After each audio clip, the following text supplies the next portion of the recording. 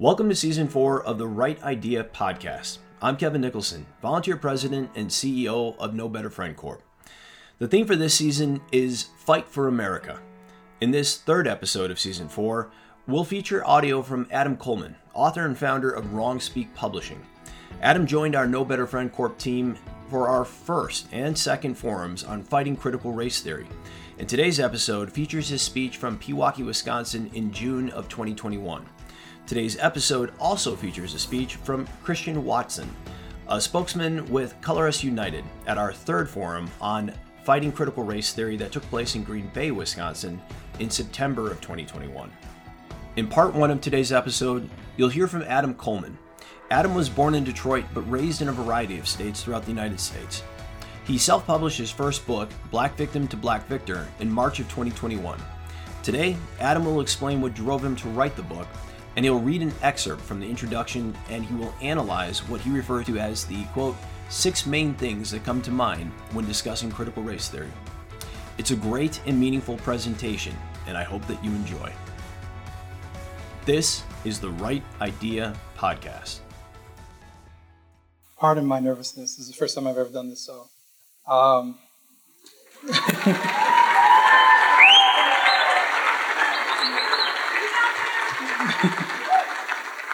So basically, I'm just like you. I'm an average American. I'm very much so into what's going on around me. The talk of race, the way we are viewing how we treat people in this country. I found it very problematic, to use the left's term, and I found it very poisonous. I'm just like you guys. We were all outraged at what happened with George Floyd. And no one thinks he deserves to die, although I have a certain perspective that you are accountable for your actions in this life.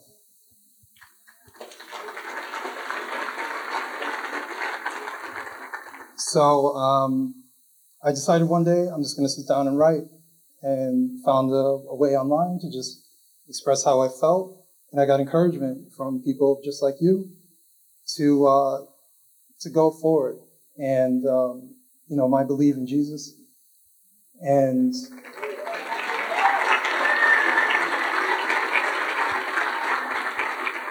my belief in Christ, and my belief in self allowed for me to say, damn all the people who want to chastise me for how I feel, how I believe, what I believe, and I want to be able to express myself. So I sat down one day and just started writing. And it took me about 9 to 10 months, and I self-published my book, Black Victim to Black Victor. And I wanted to read just part of the introduction. So like he said, I'm a big advocate for free speech and questioning the world. Critical race theory claims to be critical about certain things, but I'm being rationally critical about certain things, about the world, about myself, how to become a better person, a better American, a better Christian. So I just want to read that for you. Am I actually broken? And if I am broken, can I be fixed? Why did it feel as if my birth created an inconvenience for my father and a burden for my mother? Why is the choice of neglect common for black men? Why are black women forgiven for failing to select better men?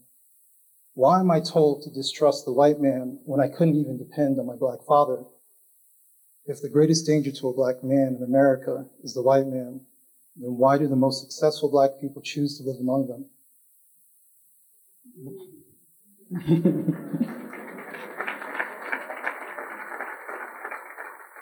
Why does my pigmentation determine my aspirations? Why must I live in the past with the pain of my ancestors instead of creating a future of hope?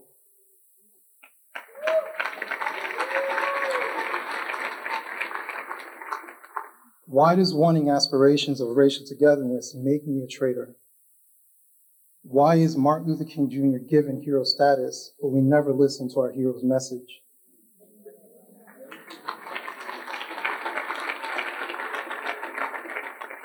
Why is forgiveness seen as a weakness and resentment seen as empowerment? Why is white supremacy bad and black supremacy good? Why is hatred seen as subjective instead of objective? Why must Black people fit in a box? Why aren't we allowed to decide for ourselves? Why must I fit a narrative? Why must I focus on race instead of class? Why does everyone think they need to help Black people?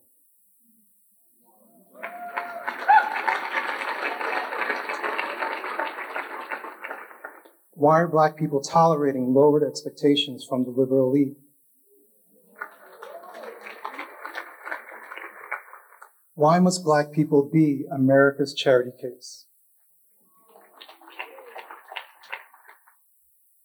How can we expect more from other Americans when we don't appear to expect much from ourselves?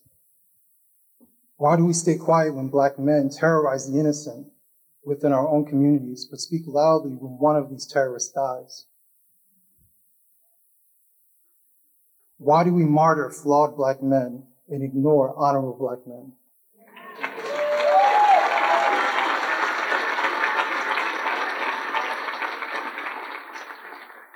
Why are a third of our pregnant Black women aborting their children? Why do we wait for the government to save us when we are capable of saving ourselves? Why do we overlook the destructive role that the government has played since the beginning? Why have we allowed family court to displace the Black family? Why have we reduced the importance of the Black father as being a biweekly check? Who benefits from our familial disorder? Could it be the political elite that find us more beneficial divided than united? Could it be the alleged Black leadership that needs useful victims for their boundless greed? Why are Black people the only racial group that is expected to have authority figures? Why is it that these so-called Black leaders are always in bed with the political establishment?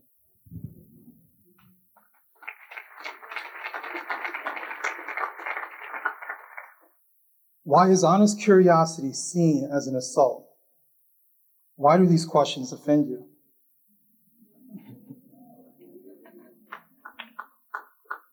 Why am I not forgiven? Why am I not given the benefit of the doubt? Why does removing Black victimhood make us feel naked? Why are excuses replacing actions and intentions replacing results? Why are we not willing to admit that there has been immense progress made? Is it because we are secretly afraid of losing our leverage over white guilt? Are we more in love with complaining than repairing? Do we believe we can achieve prosperity without the help of anyone else? Do we want to be America's perpetual victim, or do we want to transform our group's situation into becoming America's resilient victors?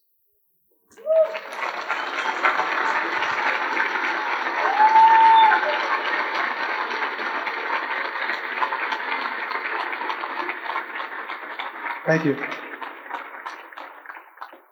You know, this book was about taking a look at the world, a look at myself, a look at my family. You know, I'm critical of everybody. I'm critical of the message that is being spread around this country. There's 6 main things that ideas like critical race theory brings to mind that I find to be very concerning. The first thing is racial inevitability. My skin color determines who I am to these people. I am only as successful as my skin. No matter how hard I try, there will always be oppression.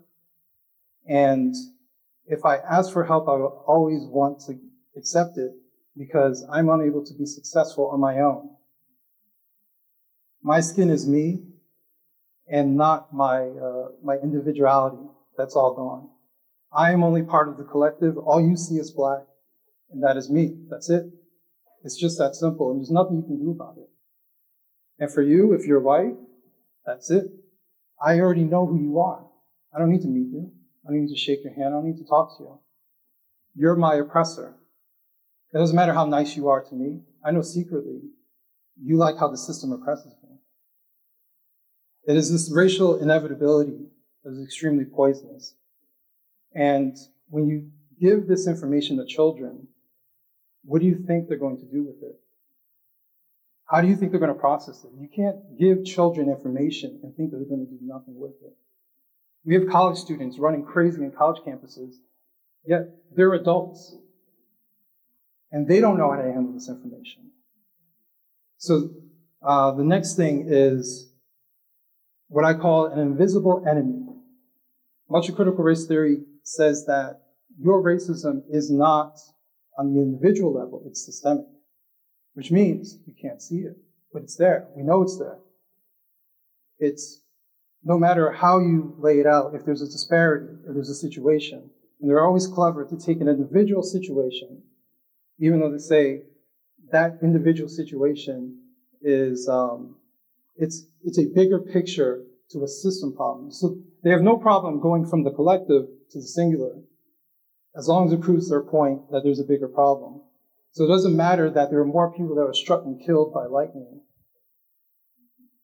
than there were black people who were shot unarmed by the police. So that information doesn't matter. It only matters that George Floyd died while in custody of the police, and it proves their point.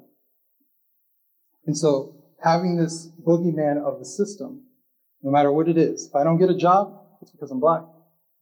If I don't succeed, it's because I'm black. It is this inevitability, it's the system that is oppressive. And in order to beat the system, well, you got to tear it down. And how did the system exist? Because America did so. America's the reason why. It is this inevitable, invisible enemy that is always there. And no matter if you're LeBron James, who's near a billionaire, Oprah Winfrey, who's a billionaire, doesn't matter. Those are outliers. Right, Obama. It doesn't matter. It doesn't matter that black people are only 13% of the population, yet he still won the popular vote. It doesn't matter. The system's still in place. The other problem is it creates saviors and victims. And so you have people who are white, who are sympathetic to what they are hearing. All they hear is one-way messaging. Blacks are victims. Hispanics are victims. Anyone who is non-white is a victim of some sort. And they play upon our weakness, that we care about people as Americans. We're conscious. We don't want to offend people. We know our history. So they play upon our weakness. That is why critical race theory is able to make it as far as it has. They want to perpetuate the victim, and you become the savior. But in order for you to become a savior, you have to remove my individuality. You have to remove my manhood. You have to take my power. And that brings me to the removal of agency. You have to remove my agency in order to be my savior. That is a really powerful thing when I started making a transformation in my life. Being accountable for my actions, my failures, my successes. I had to be accountable as a man. And for someone to come up to me, regardless of their color, and say that I'm unable to do what I want to do because of my skin color, I'm able to succeed because some system that I can't even see, I have far bigger problems in my life than some invisible system that you always want to reference. That is this convenient boogeyman that you always want to go towards. You know, my issues growing up about my father, 67% or so of black people grow up in a single-parent household. That's an issue regardless of anything else. That is something that's fixable. This invisible person that lives somewhere, you know, that's always colluding with everything in our society, I'm supposed to worry about that. And I'm supposed to wait for my savior. Whether the savior is the government, whether the savior is an individual, I'm supposed to wait for them. And I'm supposed to give up my agency. My agency is my power. My accountability is my power. And they want me to give that up. And that is extremely disheartening because I know a lot of black people have. I know a lot of black people are waiting for a BLM. They're waiting for the government to do something. They're waiting for reparations. They're waiting for a check. They're waiting for something. They're always waiting, and they're not doing. They're not saying, I am struggling because of my decisions.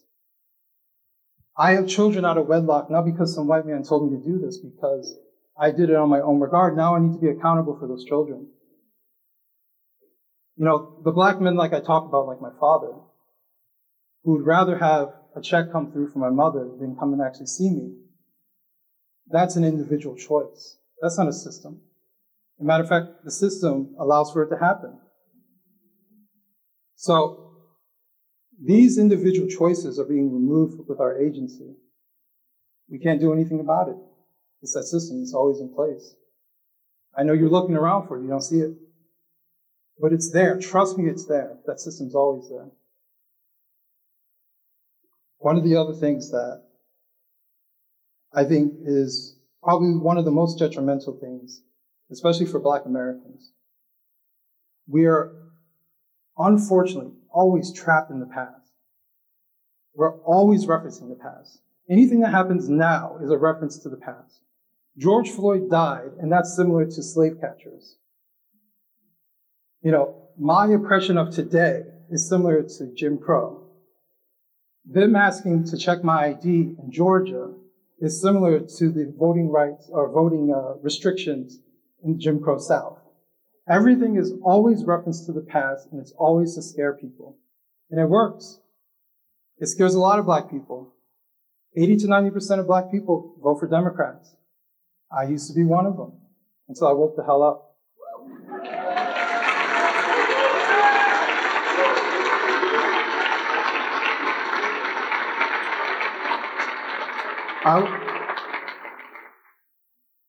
One of the reasons why I woke up is because, like what they mentioned before, this racial politics. I started seeing the pandering. I started seeing the constant pandering, the showing up on Black television shows, or to show up, I like to use the example of Hillary Clinton going to a Southern Baptist church. And all of a sudden, she has a Southern twang to her voice. And Black people eat it up. They do it because it works. They don't expect much from us. And I saw that over and over. Kamala Harris going on one of the most popular hip-hop stations and saying, yeah, I smoke weed.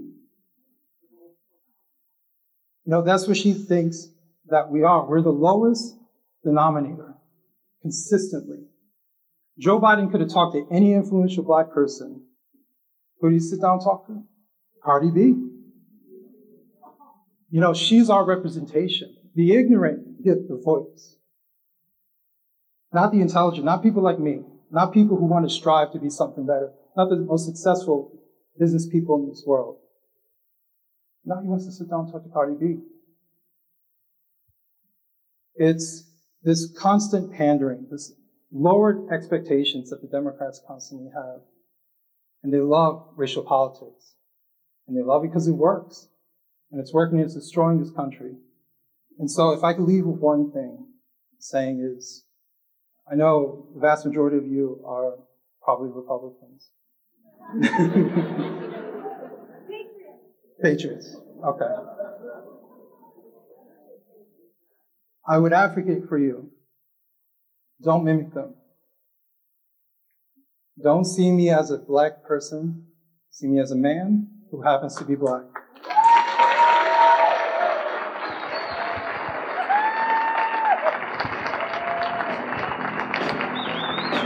Good job. Thank you.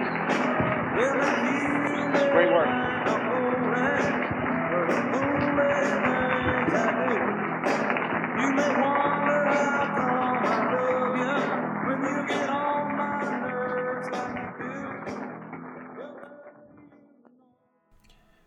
I hope that you enjoyed part 1 of today's episode. In part 2, you'll hear from Christian Watson. Christian joined us for our No Better Friend Corp forum on fighting critical race theory that we hosted in Green Bay in September of 2021. Christian is a spokesperson with Color Us United, the host of the Pensive Politics podcast, and the host of the Christian Watson channel on YouTube. He's been featured across digital media and visual media outlets such as Newsmax TV, The Washington Examiner, USA Today, and more. Today, Christian will speak about his personal experience with critical race theory, from his time participating in college debate to currently fighting back against CRT through Color Us United and his online platforms. I hope you enjoy. Before I go into anything deeper, let me just add a little bit of a personal note to this. So my experience with critical race theory is actually quite personal. A lot of us experience critical race theory through seeing certain things happen in school boards, seeing parents get upset about what their kids were being taught, seeing authors and charlatans like Robin DiAngelo sell millions of dollars of nonsense, millions of dollars of books worth of nonsense. My experience actually comes from a personal place. So I'm actually a senior in college right now. I'm about to finish my senior year in December. And at the beginning of my collegiate career, when I was a freshman, I was involved in collegiate debate. And collegiate debate, and I'll get into a lot of this a little bit here, but I'll just say an overview of it. Collegiate debate is actually riddled and filled and basically is a critical race theory practice. In fact, calling it a debate, in my opinion, is a deception, because debates are about the sort of exchange between truth and error and falsehood, as John Stuart Mill would say.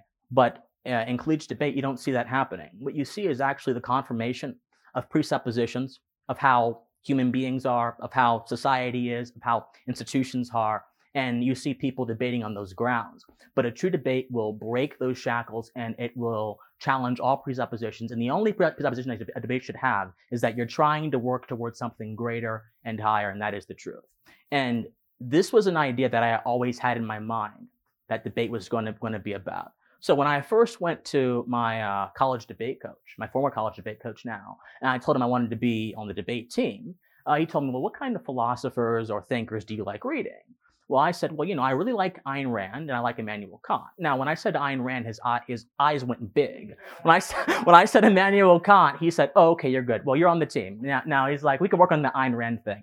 And I think he had the impression that he was going to be able to convict me from my individualist paradigm. And unfortunately, being in collegiate debate only made it stronger. And so as I began my career as a collegiate debater, debaters have something called cases, where you compile a bunch of information from a certain point of view that you will argue in a round. Well, a lot of the people on my team had cases that were fundamentally based in critical race theory pedagogy. A lot of them were using their own gender, their own race, their sexualities, or other immutable characteristics as a means of making an argument about an issue that really had nothing, in many cases, had absolutely nothing to do with those things. I was arguing from the natural rights philosophy which founded America. I was arguing from the individualism that the founders embodied. I was arguing that truth is objective, that we can best understand it by understanding the natural world. And the natural world has certain things to say about us human beings. We are social animals. We are beings of reason. We are beings that have, compared to every other of our ancestors, chimpanzees, apes, we have built magnificent civilizations from the ground up simply by applying our faculties, our, in my opinion, God-given faculties, that every one of us, including every one of you in this room, have access to. These truths, which in my opinion, are very observable and have formed the basis of the American ethos, were challenged. Well, not only challenged, they were outright rejected in collegiate debate. And a lot of my team, they were kind, but I could tell that they were not expecting me to argue from these kind of presuppositions. They were not expecting me to argue from the presupposition of objective truth. They were expecting me to argue from a thing called lived experience.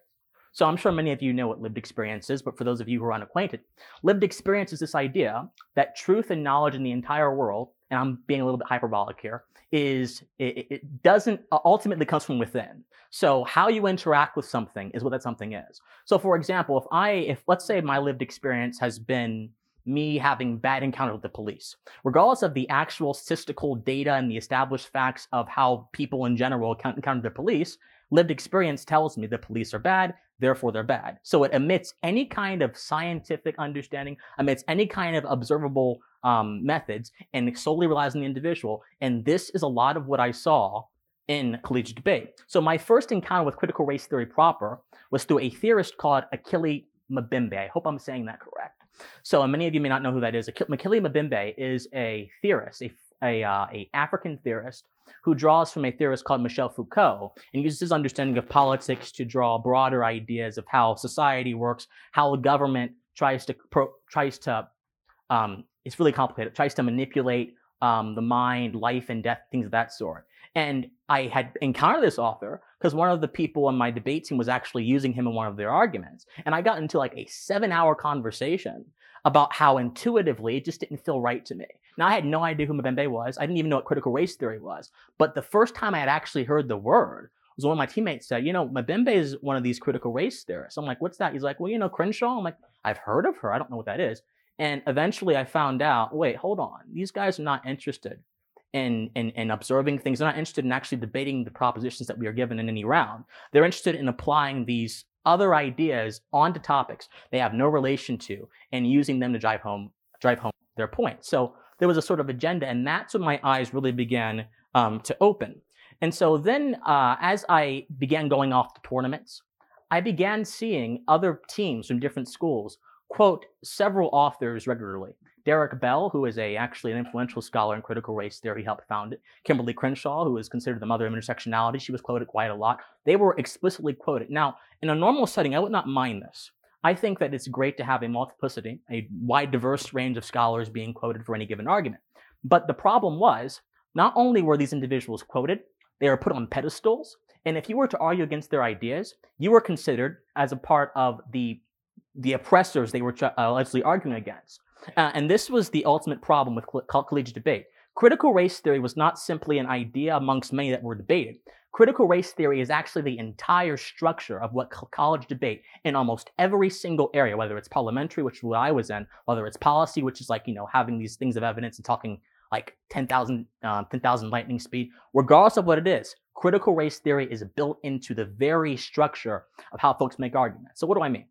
So for example, when we criticize something in the real world, we just call it criticism. In debate, it's called a critique when you criticize your opponent's argument. Well, in debate, they actually phrase it critique with a K, which is a sort of Marxian understanding of what critique means. So they make critique about power structures implicitly rather than about your opponent's argument, which may have nothing to do with power structures. Many of the judges themselves actually will have said to me, yeah, I used to be a critical debater, which means they used to affirm critical race theory pedagogy, and that's how they judge all the cases through, even if the cases, especially if the cases are an outright rejection of those ideas. So we didn't simply have this being here as a part of a wide tapestry of ideas. We had the actual goal of critical race theory being manifested in this academic activity, and that goal is to have these presuppositions that are unchallenged, and namely, the presupposition that everything, every disparity, every difference, every distinction in the human life, and this is what the critical race theorists Matsuda and Crenshaw say in words that wound, every single distinction that we can find socially is a manifest result of systemic racism. That is the idea that endured in collegiate debate. And when you challenge that, not only would you lose, you'd also get called all kinds of names. So given that these things are embedded into the structure of collegiate debate, I personally didn't find that good. I don't think anyone should, because collegiate debate actually, what kind of folks do debate? Future lawyers do debate, politicians do debate, all kind of folks who go into institutions and influence our institutions end up doing debate and going out of it with all these ideas. Well, that's what we've seen happen in America right now. So when you have any activity that is defined by a certain idea, when you try to work outside that certain idea, you get attacked and you can't do that activity. So collegiate debate actually falls into what a true debate should be. And I alluded to this earlier. John Stuart Mill, who's one of my favorite philosophers, said it in chapter 3 of On Liberty, I think it was chapter 3, that the only way you really find truth is through the faculty of expression.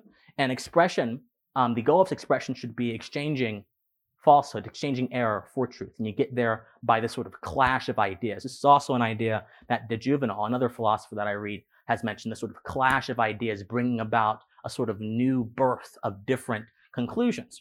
Well, you can't have a clash of ideas if a few set of ideas are not only accepted to be true without any critical thought, but are also forced down everyone else's in activity's throat, and then they're defined by those ideas in opposition to those ideas if they try to oppose it.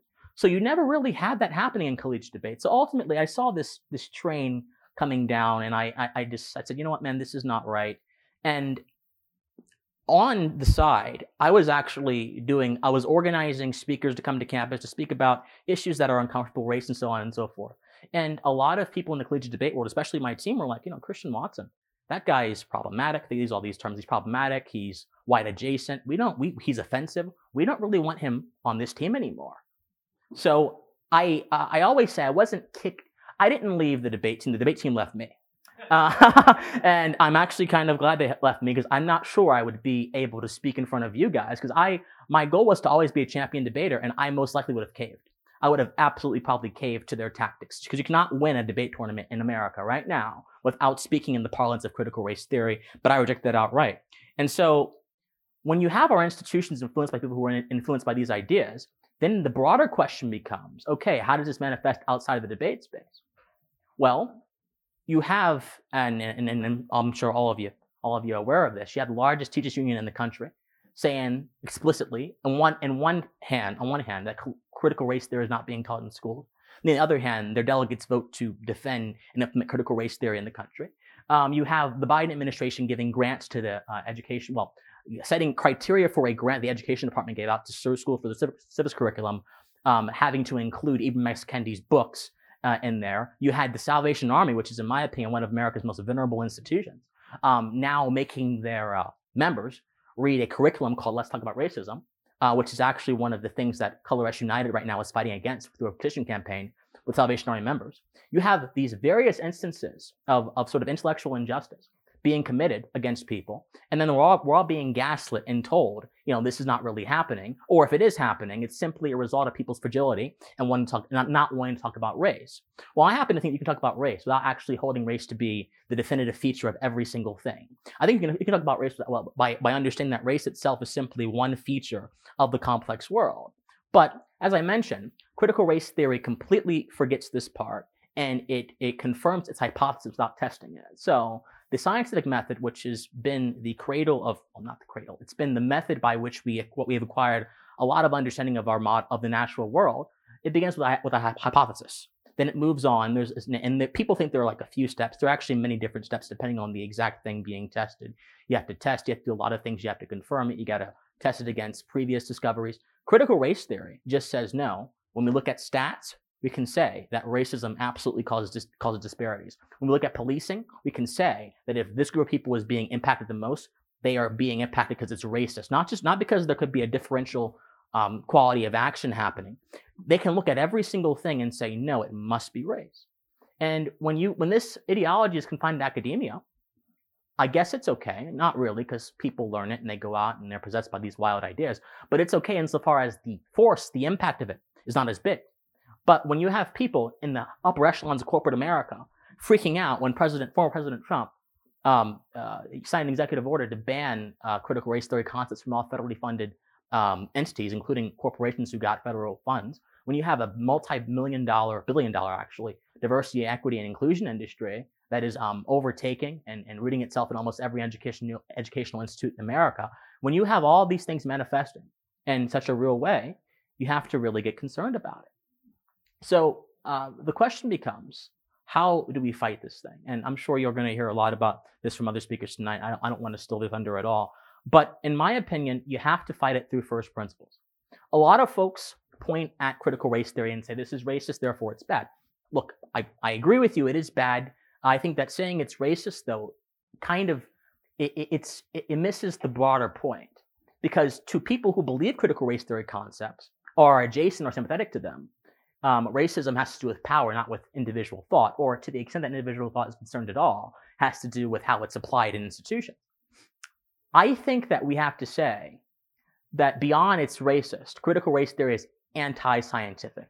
Critical race theory is anti-individual. Critical race theory is really anti-intellectual. And we have to explain what we mean by these things. And to explain what we mean by these things, we have to lay out a foundation of first principles. We value truth. We believe in the objective world. We believe in the individual. We believe there are certain constants about the human being that cannot be rolled away by this sort of Cartesian whim of confusion. We believe in these certain things, and from these premises, we'll defend those premises to the death, and from them, we will beat this sort of monster that has entangled the minds of thousands of Americans. And so that's the problem that I see in the and the discussion about critical race theory today, it's always about how do we convince folks of Martin Luther King's vision of content of character, not color of skin.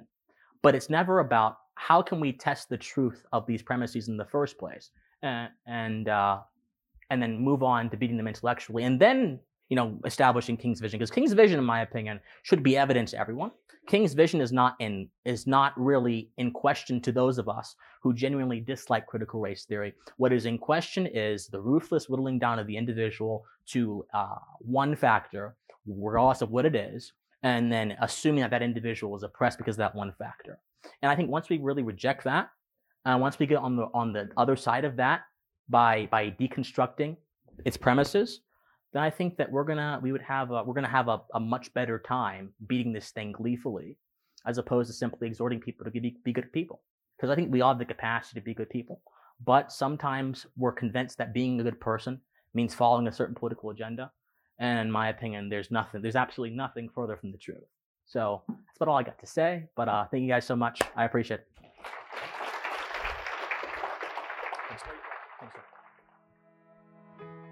I'm Kevin Nicholson. Thanks for joining us today on the Right Idea Podcast. Make sure to subscribe to the Right Idea Podcast on Apple, Spotify, iHeart, Google, Ricochet, Stitcher, or wherever you listen to podcasts.